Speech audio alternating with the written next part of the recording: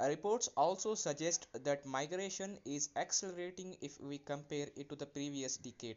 According to census estimate, the annual rate of growth of labor migrants nearly doubled from 2.4% between 1991 to 2001 and 4.5% per annum in 2001 to 2011. Nearly one-fifth of India's labor force is an internal circular migrant according to over 100 million people. One of the major reasons for movement remains economic as the majority of migrants fall into the age of 20 to 29 brackets. Internal migration in India account for 30% of total population, which is over 300 million people on the country. International migration accounts to only 5 million that needs approximately 3 out of every 10 Indians, and internal migrants estimates from NSS4 shows that 14 to 15 million people are seasonal and temporary migrants. Around 70% of these internal migrants are women.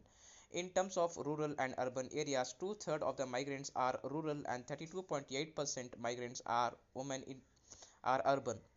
Urban migration as a percentage of total migration increased from around 28% in 1981 to 32.8% in 2001. Reports projections suggest that by 2030, out of a total population of 1.4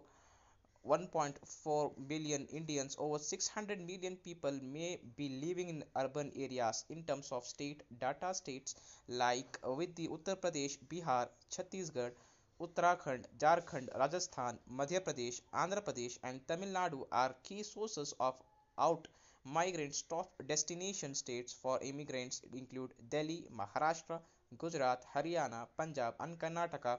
In the job market, almost 90% of the people work in the informal sector. The current pandemic that led to a lockdown from March 25th has the potential to push around 40 crore informal sector workers in India deeper into poverty that adversely impacted jobs and earnings. Migrant workers are indispensable to the revival of the Indian economy.